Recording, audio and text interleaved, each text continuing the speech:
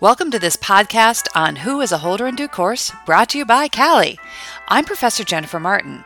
The topic of this podcast is Who is a Holder in Due Course, how someone becomes a holder in due course, and why it's important. I find that students often get confused about the process of becoming a holder and a holder in due course, so it's worth the time to sort this out. Yes, again, this deals with instruments, typically paper, checks, and promissory notes. While we might not use instruments frequently, checks and promissory notes are still used in many transactions, particularly larger ones. Not only is this a practice issue, but holders in due course are covered in Article 3 of the Uniform Commercial Code, which is tested by a number of states on the bar examination. Holders, particularly when coupled with holders in due course doctrine, are favorites on bar examinations. It is important to try and use the correct terminology, so be on the lookout for the following: holder, negotiation, holder in due course, value, good faith, and notice. Recall that being a holder is important to the negotiation of an instrument. Negotiation is simply the transfer of possession of an instrument to a person who becomes its holder and thereby a person entitled to enforce the instrument. We sometimes call the person entitled to enforce the instrument a peat.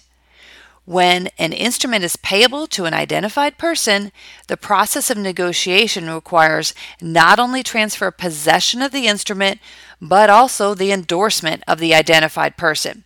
So, if we want to be a peat and obtain the money on the instrument, in most cases, we need to be a holder. There are two types of holders. First, a person in possession of an instrument if the instrument is payable to bearer. Often this means the instrument is payable to the order of cash or the like.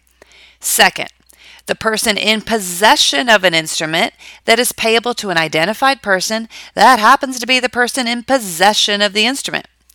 A simple example of this would be if I write a $100 check payable to the order of my daughter Emma, and I give it to her, then she would be a holder. In this case, Emma would be a holder because she is a person in possession of the instrument and she is the person identified as payee. But what about being a holder in due course? As you might guess, in order to be a holder in due course, a person must be a holder of the instrument. But that is not all. There are other requirements to be a holder in due course. Holder in due course doctrine will ultimately provide some important protections to holders against defenses of the obligor or claims of prior owners.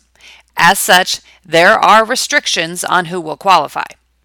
So, what type of person warrants this extra protection against some defenses and claims? First, when the instrument is issued or negotiated to a holder, it cannot bear apparent evidence of forgery or alteration or otherwise be irregular as to call into question its authenticity. Second, a holder in due course must meet three other requirements when taking the instrument. First, for value. Second, in good faith. And third, without notice of problems with the instrument. Let's look at each of these requirements. Holders who take an instrument that are so incomplete or irregular as to call into question its authenticity should naturally be on notice that the instrument might not be what it purports to be.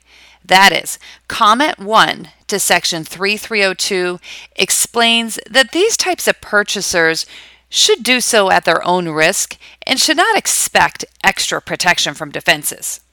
An example of this would be a $200 check that I write payable to the order of the electrician Steve.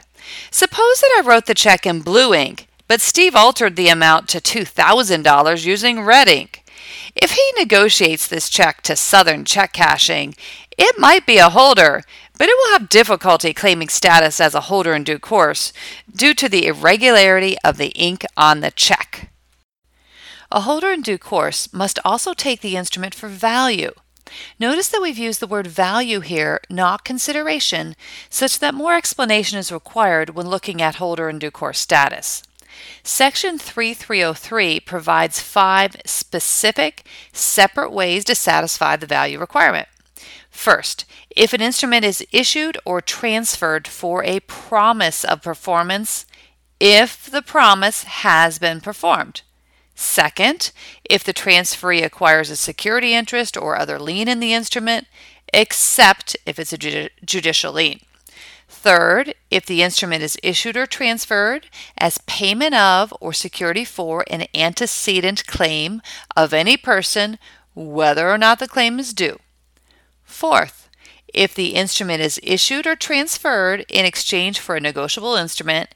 Fifth, and finally, if the instrument is issued or transferred in exchange for the incurring of any irrevocable obligation to a third party by the person taking the instrument. Some examples are in order here. Hypo number 1. Sam owes Jessica $1,000. The debt is not represented by a note. Later, Sam issues a note to Jessica for the debt. At contract law, this would be past consideration. It would not qualify to support a contractual obligation. However, an instrument issued as payment of an antecedent claim does constitute value for purposes of Article 3. Hypo number 2. Sam hires Heather to clean his house next week and writes a check for $150 to her. While a promise to do something in the future could be consideration under contract law, the executory promise is only value for purposes of Article 3 to the extent the promise is performed. There would be value to the extent that Heather performs the housekeeping services as promised. If at the time the check is cashed, Heather's performance is due but has not been performed, then Sam has a defense. In order to qualify as a holder in due course, the holder must also take the instrument in good faith. Pursuant to Section 1201, subsection 20 of the UCC, good faith means honesty in fact and the observance of reasonable commercial standards of fair dealing. For instance, if Ingrid Imposter takes an unusually large check written by Esther Elderly to city check cashers and obtains payment, city check cashers might have difficulty arguing that it took the instrument in good faith. Good faith might be lacking, for instance, if Ingrid was not a normal client of theirs, the amount was larger than they typically accept, and they made no attempt to verify the check with Esther Elderly. Whether a party has acted in good faith, though, will be a factual inquiry. The final qualification for holder in due course status relates to notice of problems with the instrument. There are several problems with instruments that will disqualify a holder from being a holder in due course. First, the holder must be without notice that the instrument is overdue, has been dishonored, or that there is an uncured default with respect to payment of another instrument issued as part of the same series. Second, the holder must be without notice that the instrument contains an unauthorized signature or has been altered. Third, the holder must be without notice of any claim to the instrument under Section 3306, such as claims of ownership, property, or possessory interests. Fourth, the holder must be without notice that any party has a defense or claim in recoupment described in Section 3305A, including some of the traditional contract defenses. Let's look at some examples where notice might be at issue. Hypo 3. Debt Collectors, Inc.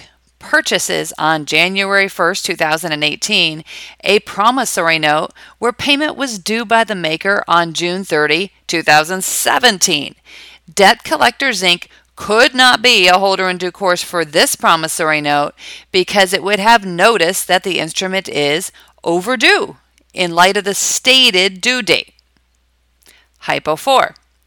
Tom writes a check for $200 to the order of the plumber Paul. Paul, in the presence of his roommate Terry, alters the check to the amount of $2,000.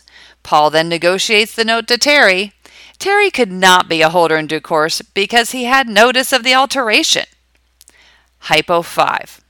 Beverly purchases a car from Stan, by giving Stan a cashier's check bought from First Bank. First Bank has a defense to its obligation to pay the check because Beverly bought the check from bank with a check known to be drawn on an account with insufficient funds to cover the check. If First Bank issued the check to Beverly as payee and Beverly endorsed it over to Stan, Stan could be a holder in due course if he had no notice of the defense of First Bank. At this point, you should be able to describe who is a holder, how a person becomes a holder in due course, and why it's important. I hope you've enjoyed this podcast on who is a holder in due course. Laudables are produced and distributed by CALI, the Center for Computer-Assisted Legal Instruction. Find more Laudables at www.cali.org/laudables. Send your question and feedback to laudables@cali.org. That's LAWDIBLES@CALI.org.